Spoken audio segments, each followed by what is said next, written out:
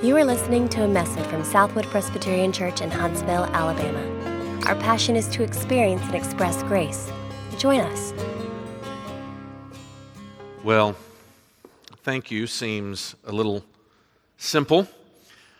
It is an absolute pleasure and an honor to be with all of you again. Been here quite a few times, as a matter of fact, and so this feels a little bit like coming to see old friends. Apparently older than I thought before I... If you brought a Bible this morning, would you turn with me to John chapter 6? John chapter 6, while you're turning or flipping through your various and sundry devices to locate that. I will say thank you to you for your support of Reformed University Fellowship. RUF is, as we are wont to say in every conceivable context which we can, is your ministry going to college campuses. And one of the great things about being in, I'm going to go ahead and name the number, my 22nd year with RUF, is you get a chance to sort of see the way in which God has moved. And when I moved to Memphis in 1994 to start working with RUF, RUF at Memphis was the 26th RUF in the entire country. And this coming year, this fall, we opened our 140th campus across the country. And so it's a joy to see how God has been at work on college campuses, and you made that possible. And so everywhere we go, we try to say thank you. There's nothing better than coming to a church and being able to look up on the music, and I believe our second song had a musician that was involved in it named Trevor Morgan. I'm assuming that's Trevor Morgan from Nashville. Is that who Trevor that we're talking about? Trevor was an RUF guy back from the University of Alabama with Billy Joseph. And there's nothing better than seeing how RUF has sort of left some fingerprints out across our denomination. We like to say to people, we are tomorrow's PCA. So come and be a part of what we're doing in RUF, and they gave me that chance to give a shameless commercial. So John chapter 6, beginning in verse 52, what an insane passage we're getting ready to look at this morning. The Jews then disputed among themselves, saying, "How can this man give us his flesh to eat?"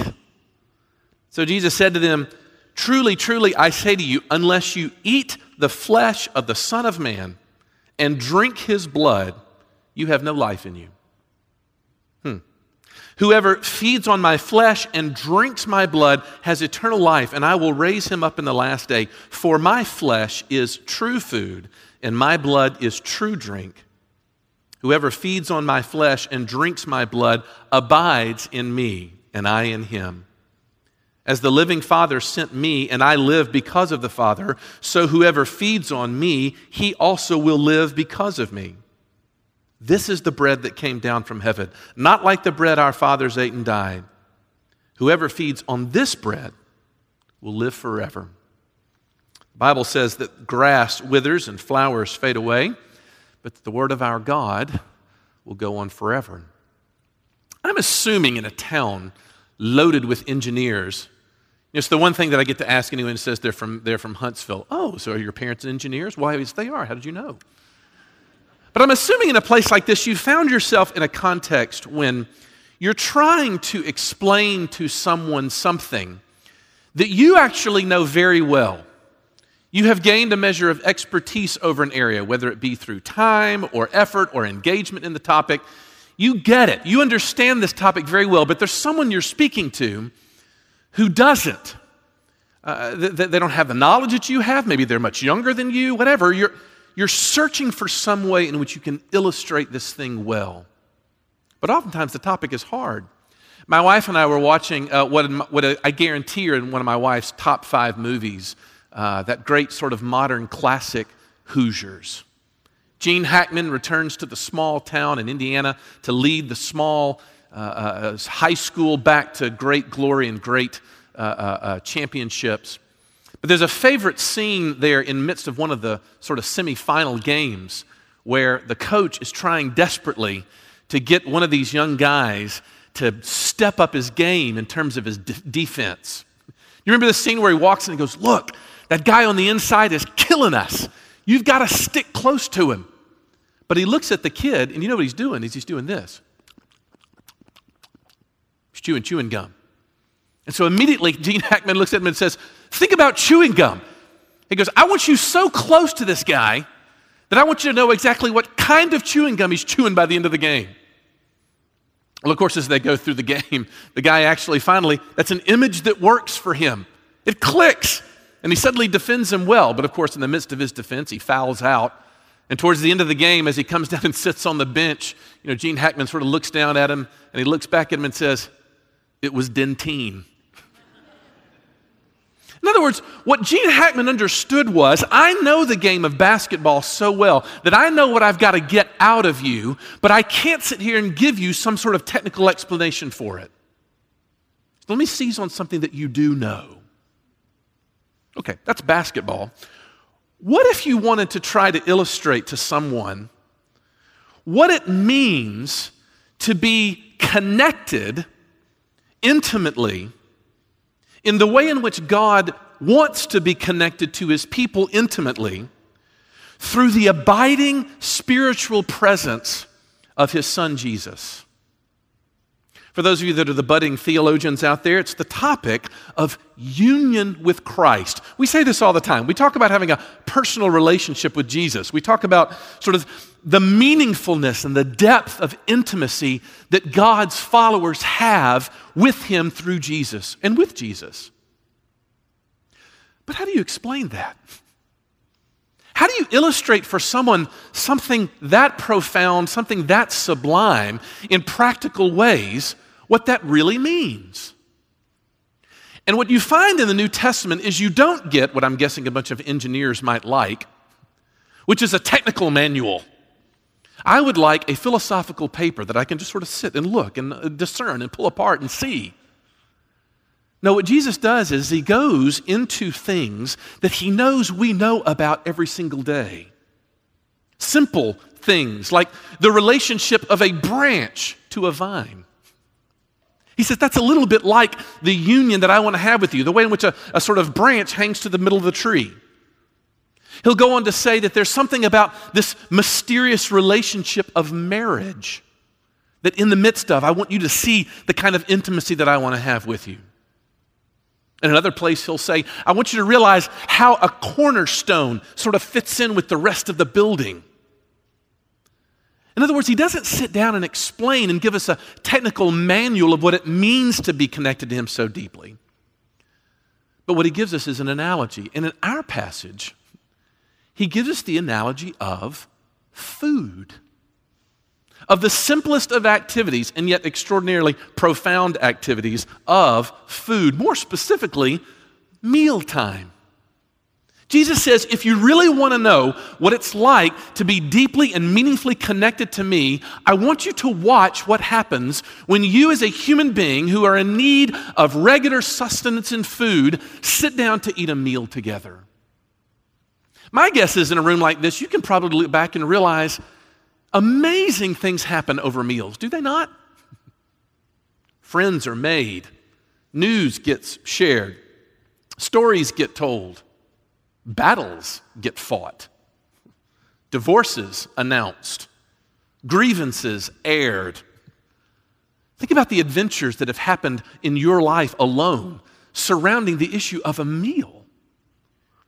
And yet Jesus says, no, but here, if you're going to know what it means to have the kind of connection that I'm wanting to bring to you, I want you to see and think about the way you eat. He said nervously. So I want to look at this passage through three lenses. Number one, I want to consider the significance of the meal in the Bible. Number two, I want to look at the problem with our eating and what it is that comes out of us when we consider it. And then thirdly and finally, I want to look at what it means to savor Jesus, to savor him as the ultimate of meal. So the first thing, that there is a significance in mealtime. There was a number of years ago when I was meeting with a young person. This was even before I knew Will. Can you imagine that far back? I was meeting with a young man who was in the youth group that I was serving in who had a disastrous year. In the year prior to that time, he had lost his father to a tragic and brief illness. And in the wake of that illness, he had had an older brother attempt suicide while he was trying to deal with the grief of it all. You didn't have to be a professional counselor to know that, like, this kid probably needed to talk to somebody. And yet every time we spoke to him, we always got the exact same thing. Have you ever known people that are sort of hyper okay? Hey, how are things going? Oh, it's great. Everything's fine. It's just good. Everything's good. When all the while we all knew, well, okay, we can say whatever's going on, but I know fine is probably not a very good description of it.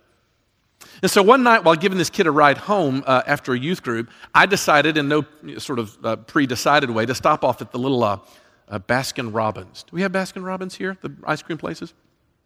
And so we got him.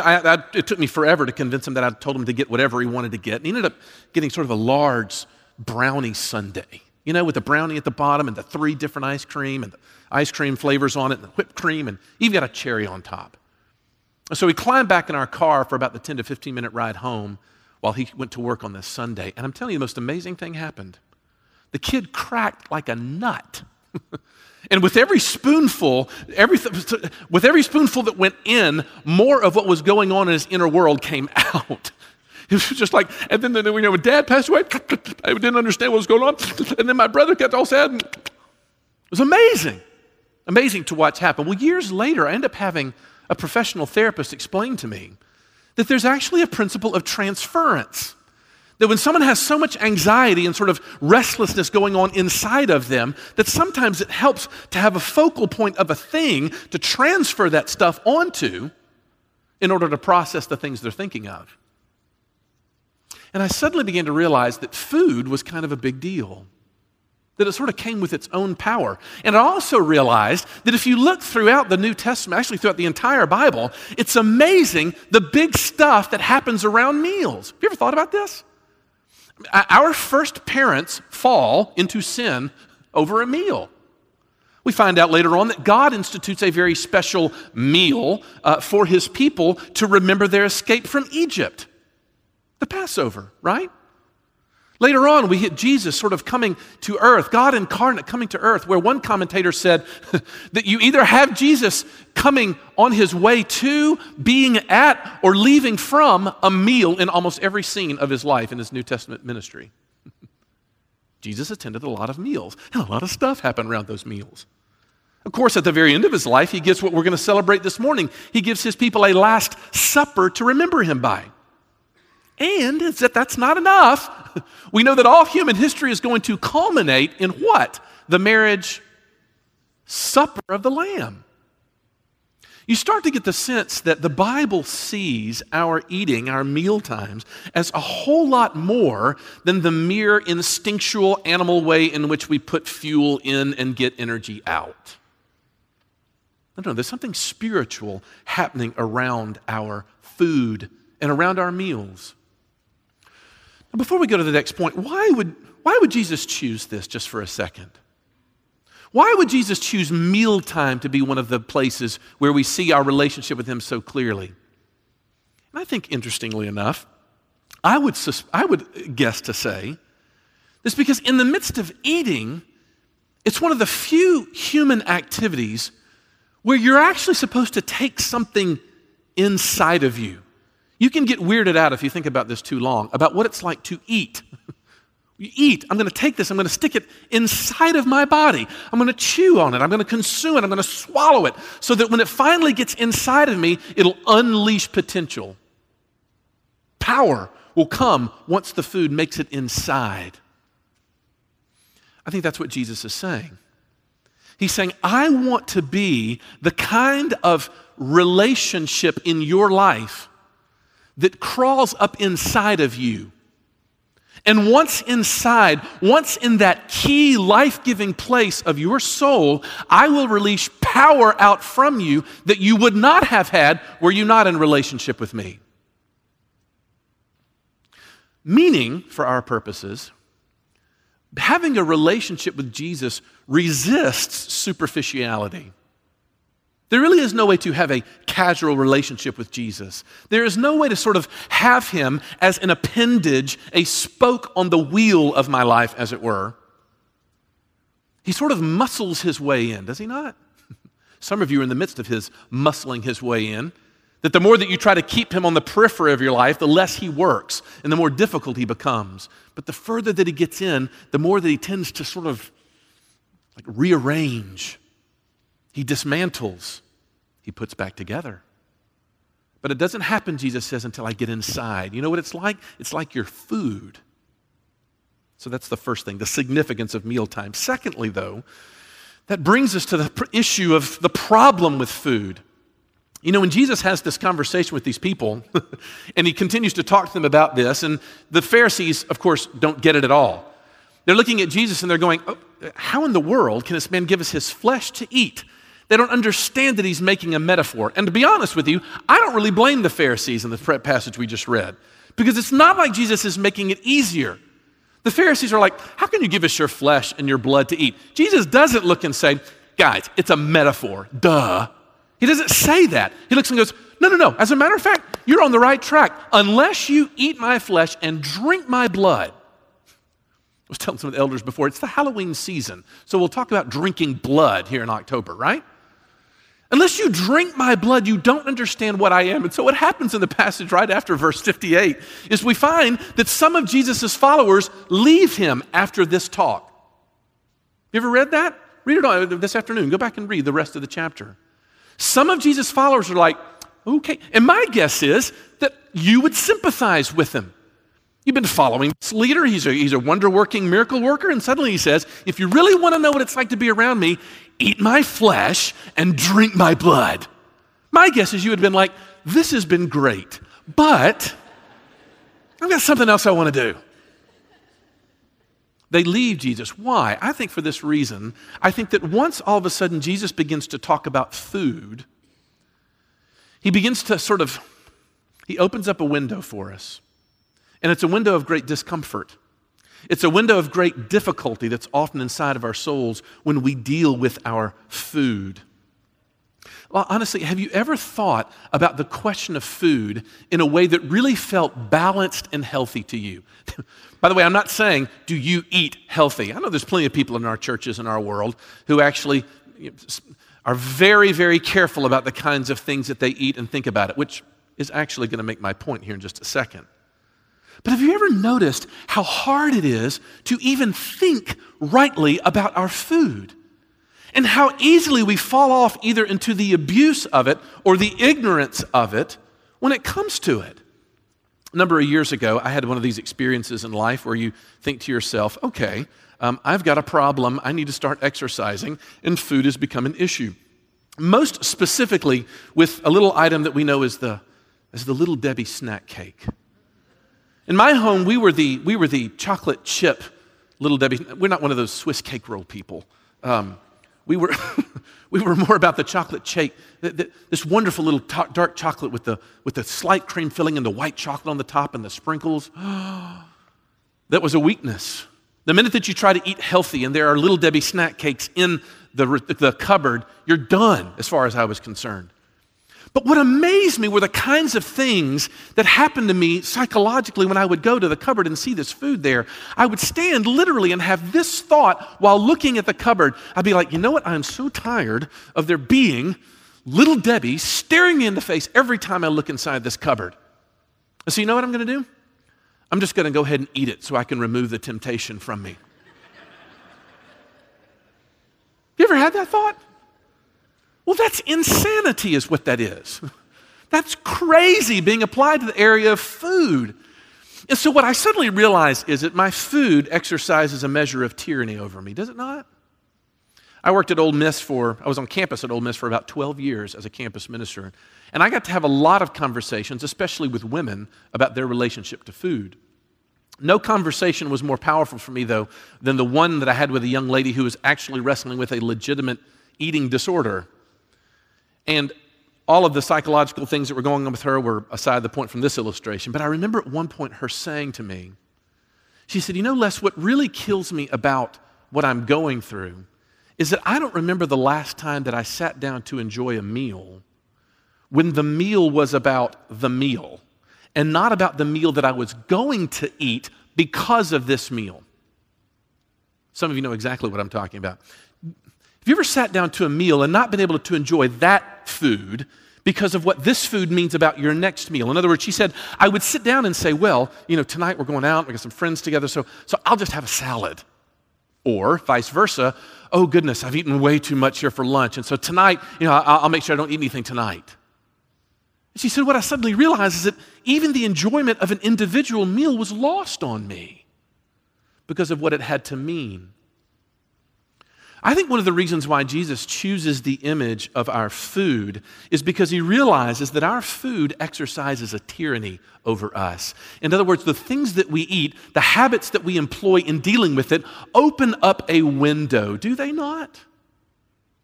Is there anything that we often get more self-conscious about than our food? We have a whole television network devoted to chefs and food, but statistically speaking, we cook less than we ever have. Americans spend $50 billion a year on dieting and dieting methods. At any given moment, 25% of men and 45% of women are dieting. Look, food is more than fuel. Jesus chooses food, I think, to talk about the relationship to him because it's to do with what only an image of following him needs to do, which is to reveal the fact that we have a powerful hurt inside. That no matter how much I eat, or how little I eat, or how confused I am about my eating, or even how so obsessed I am that I can't have a conversation with anyone else without talking about the things that I eat, there's something going on. There's a hurt on the inside. There's a pain. There's a dysfunction that comes up out of the life the minute that you begin to think about how, where, when, and what I ought to eat. You're not going to sit down to a plate of food without realizing that there's something wrong with me. There's something broken in me, and all the food in the world has not yet satisfied. Which brings me to the third point.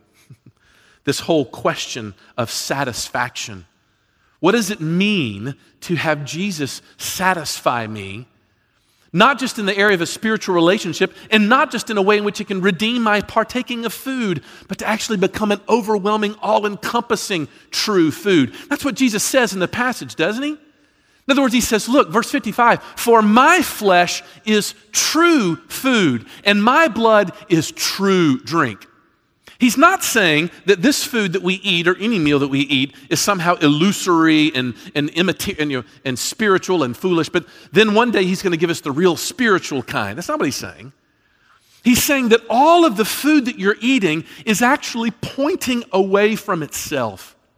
It's a signal flare, as it were, to something much more profound inside of you that you need, and that is to be satisfied by me. My good friend Brian Habig, who's the pastor of Downtown Pres in Greenville, South Carolina, has a great illustration that I shamelessly stole, but I asked him if I could use it, so he said yes. Habig came back to the state of Mississippi for someone who was doing a great service to their community, and that is they were clearing out their freezer of all of the meat that they killed that particular hunting season. They're going to clear it all out with a great big party, and they were just going to cook everything. And so Habig's friend had him over that night for this big feast that they have. And he said, by the time they got finished with every conceivable kind of food that they could cook and enjoy, they found themselves sort of on the couch and sort of in that zone. You know what I'm talking about? Where you're sort of back like this and, you're trying to figure out how you're going to get up, outside. And Habig said his friend leaned over to him and looked and said, Brian, I think I'm meat drunk. You ever been to that place? Where there's almost like a sublime satisfaction that's sort of washed over you? Well, it's almost as if Jesus is saying, I would like for my people to make an association. This is the big statement of the sermon. Jesus wants his people to make the association between the physical sensation of being deeply satisfied by a good meal and the spiritual sensation of looking to Jesus and saying, you are all that I need. And whatever I have in heaven and on earth, I found it all in you. This is what I've been looking for. This is what I've been lost to find. So how does that happen? It'd be interesting to end the sermon there, wouldn't it? To say, you know what, and we should all be more satisfied with Jesus. Let us pray. But I'm not going to end it there, because that's not enough. Because a sermon is not a sermon until we all of a sudden ask the question, okay, I get you. Jesus would like to be to me what a good meal is. Okay, I got it. But how does that happen? Because I didn't have a good eating week this week. Or I didn't have a very good time feeding on him. As a matter of fact, he was a distant memory to me this week. Jesus was that appendage you were talking about. He hasn't gotten inside. What does that mean for me? Well, I think what it means for the soul who looks and says, tell me again what it is that is satisfying about Jesus, is to remind ourselves of how Jesus phrases this. Notice what he says there in verse 57. He says, look, there is a keen relationship from the living Father who sent me that I live because of him. And if you are in me, you have the life of the Father, that those relationship works together. In other words, there is a sense in which for me to stand between you on the one hand and my Father on the other creates something as powerful in your life as food does for a meal. You know what it means? It means that I will never find my ultimate satisfaction in Jesus until I find out in the gospel that he is satisfied with me because of the cross. There it is. Our satisfaction in Jesus is not tied to us working harder to being satisfied with Jesus. Rather, it is working harder to discover his satisfaction with me in the cross. It's where it's headed. It's where this meal is going to, Jesus is saying. So what does that mean? Well, it means that the expression that the proof of the pudding is in the tasting means that we really don't get a sense of Jesus' satisfaction with me until I begin to taste it. So what does it mean to savor Jesus? I think in one sense, it sort of gives a new light on the idea of prayer, doesn't it? It's another sermon for another day. But to learn to think of prayer time as meal time. Hold that thought. But I think in the most vivid place where we get to taste and see that the Lord is good is here. That he gave us a meal, a tangible meal with something that's got texture to it, that's got liquid to it. And so Jesus says, if you really want to know what it's like, before I leave and plan for my return, I want you to remember and to feed on me with this meal. There's a foodie writer by the name of Nigel Slater, who I had not heard of until I started doing research for this sermon, who talked about the time when he was a teenager when his mother passed away. He's very dear and very close to his mother. But at one point he says, the night after my mother's funeral, I came into my bedroom and I looked and saw 2 little white marshmallows sitting on my bedside table. I'd never been allowed to eat in bed, and so when my father came upstairs to tuck me in, I asked if they were for me. Of course they are, he said. I know they were your favorites. You see, in a school essay that I had written shortly before my mother's death, I had described marshmallows as being the nearest food to a kiss. Soft, sweet, and tender. My father made certain that each night for the next 2 years, I found 2, sometimes 3 fluffy, sugary marshmallows beside my bedside table, because he knew what I missed most of all was my mother's goodnight kiss. And somehow in the marshmallow I saw it. That's actually pretty good. It's as if Jesus is saying, I'm going away. I have to go to prepare a place for you, but I'm going to be very spiritually present by my Holy Spirit. But I also know that you need something tangible, something substantive. So he leaves the nearest Christian spiritual analogy to a kiss in the table. We come to be reminded that he's still here, and that in the end, it's not a fragile truce that he has between us. That he still loves us. He's still all in. And we're still acceptable to him. My youngest is a picky eater.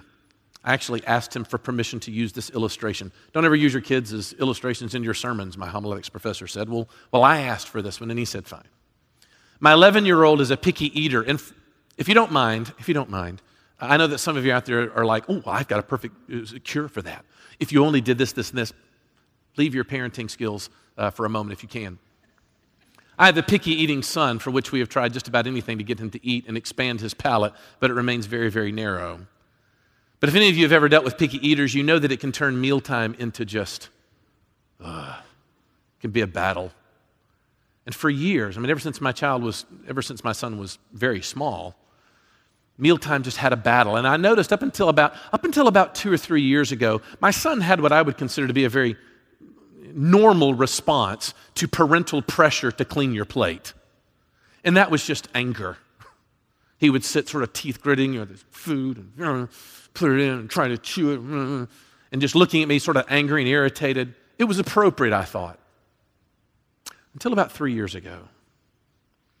For some reason, I began to notice as my son grew that the anger towards me sort of was morphing into a hopeful compliance.